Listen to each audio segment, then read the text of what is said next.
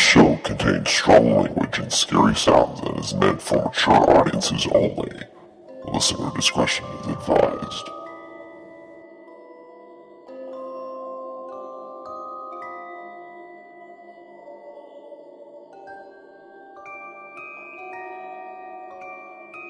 Welcome, freaks, to the Central Florida Sights and Sounds podcast, and to Universal Orlando's Halloween Horror Nights. Your host, John Carigliano, will take you on a journey through some of your worst nightmares. I wonder, will you get out alive?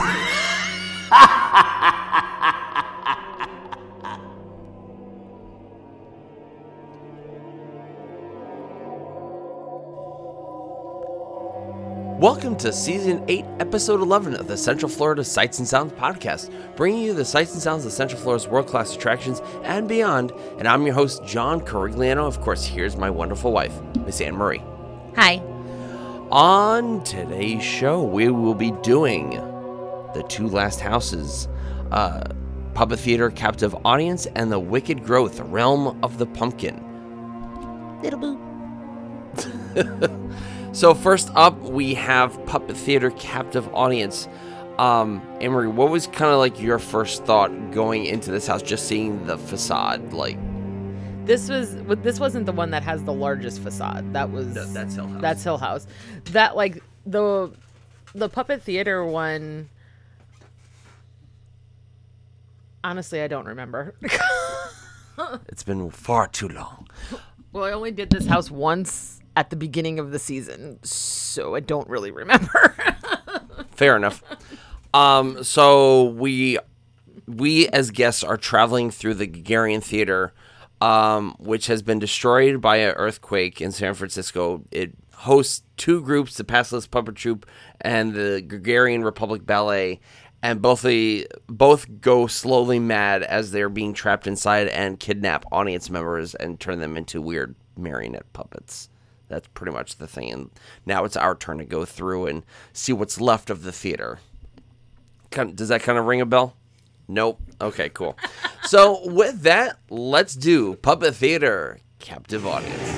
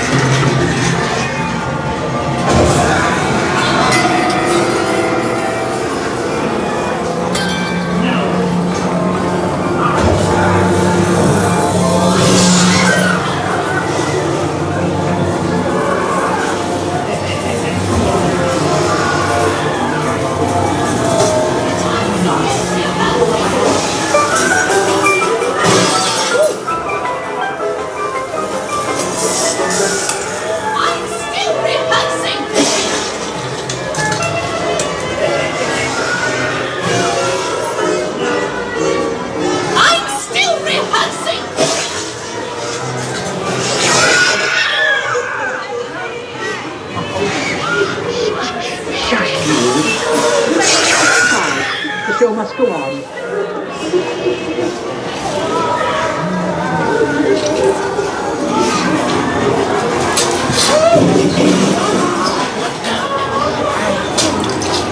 Enjoy the show. The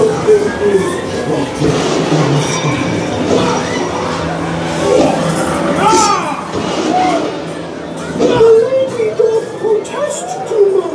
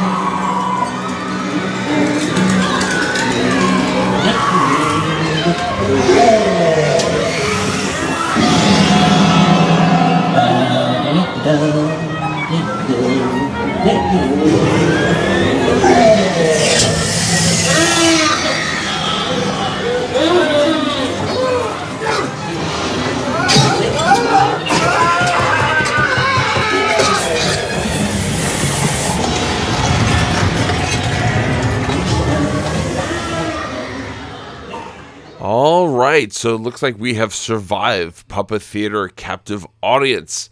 A lot of fantastic scares.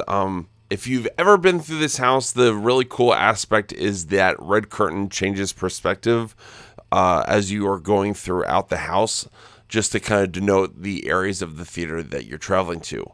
Now, we are coming up to Anne-Marie's favorite house, probably. Little Boo. We're going to be doing The Wicked Growth, Realm of the Pumpkin. This is a pretty easy story to tell. You're going to find out where all American Halloween traditions come from, and they come from the Pumpkin Lord. The Pumpkin Lord is the one that grows Halloween. And with that premise, Anne-Marie, I mean, were you excited for this house? I was, and there are two special pumpkins in this house. We keep saying Little Boo. Little Boo has become a fan favorite on the facade. He's this tiny little pumpkin, and everybody just kind of fell in love with him, and he has his own Twitter account.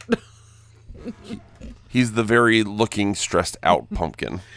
And the other special pumpkin is our friend Megan's favorite, who is named Carl, who was from the Twisted Tradition Scare Zone a couple of years ago.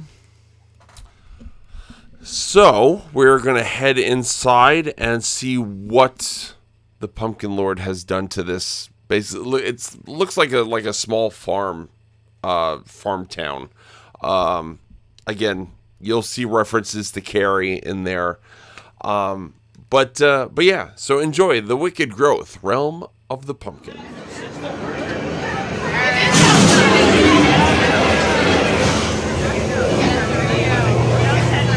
All right, come on in, ladies.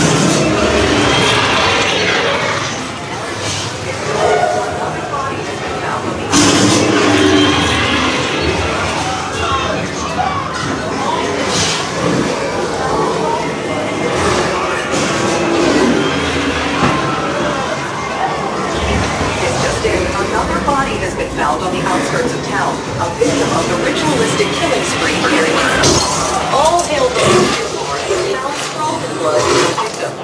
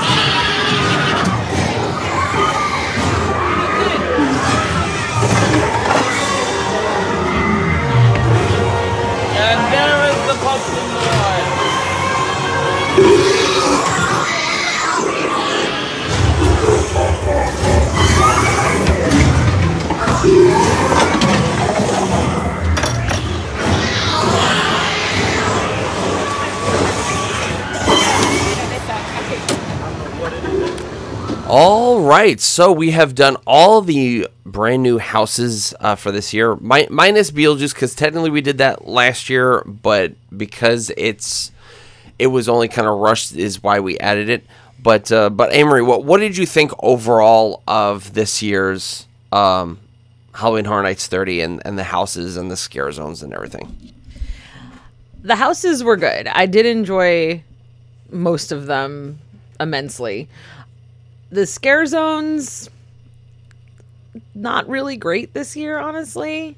I think it's mostly because of the COVID restrictions. Like, there were scare actors in the streets and they did kind of come up to you, but a lot of them just seemed to be like photo opportunities, and which causes kind of a bottleneck in some of the areas, like especially like you mentioned it last night when I saw you in the Crypt TV area, because everyone wants to take a picture and it bottlenecks and then it's like hard to get through. And I experienced the same thing when I was trying to go through 30 Years, 30 Fears. That's right at the front and everybody wants to get a picture and there are just people everywhere and it's kind of difficult. So I think the scare zones were not as great this year, but the houses were good. Well, overall, I think this year was pretty well. I loved Seek and Destroy. This year really kind of gave like a different spread again with COVID still kind of going on. We'll see if that changes it between the next 10 months between now and next year. But overall, this was I had a fun time this year, and yeah, I'm very happy that HHN is going to be over. But yeah. John had to go through these houses literally every day for the past 2 months. Yeah, so fun disclaimer. I was one of the lovely tour guides going through these houses with my guests. And so I literally for 42 nights, like I was going through these houses. Maybe not exactly 42 nights, but close to it. So my body is done. But hopefully I will be able to bring you guys some more content now that I won't be up until like 2 a.m. So, but again, don't forget, you can visit us at cfsas.com, where you can email the show. You can follow us on Twitter at CentralFLSAS, and like us on Facebook and subscribe to us up on our YouTube channel. Amory, it's been a pleasure having you on with talking about the Halloween Horror Night houses and the scare zones and stuff like that. But I'm ready for Christmas. Oh, that's right. Probably soon we will have audio up of Halloween Nightmare Fuel and Marathon of Mayhem Carnage Factory that Anne-Marie did. And yeah, so until then, say goodbye, Anne-Marie. Merry Christmas, Anne-Marie. Really? You can't do that. So, Stay spooky, everyone! and see you all next time.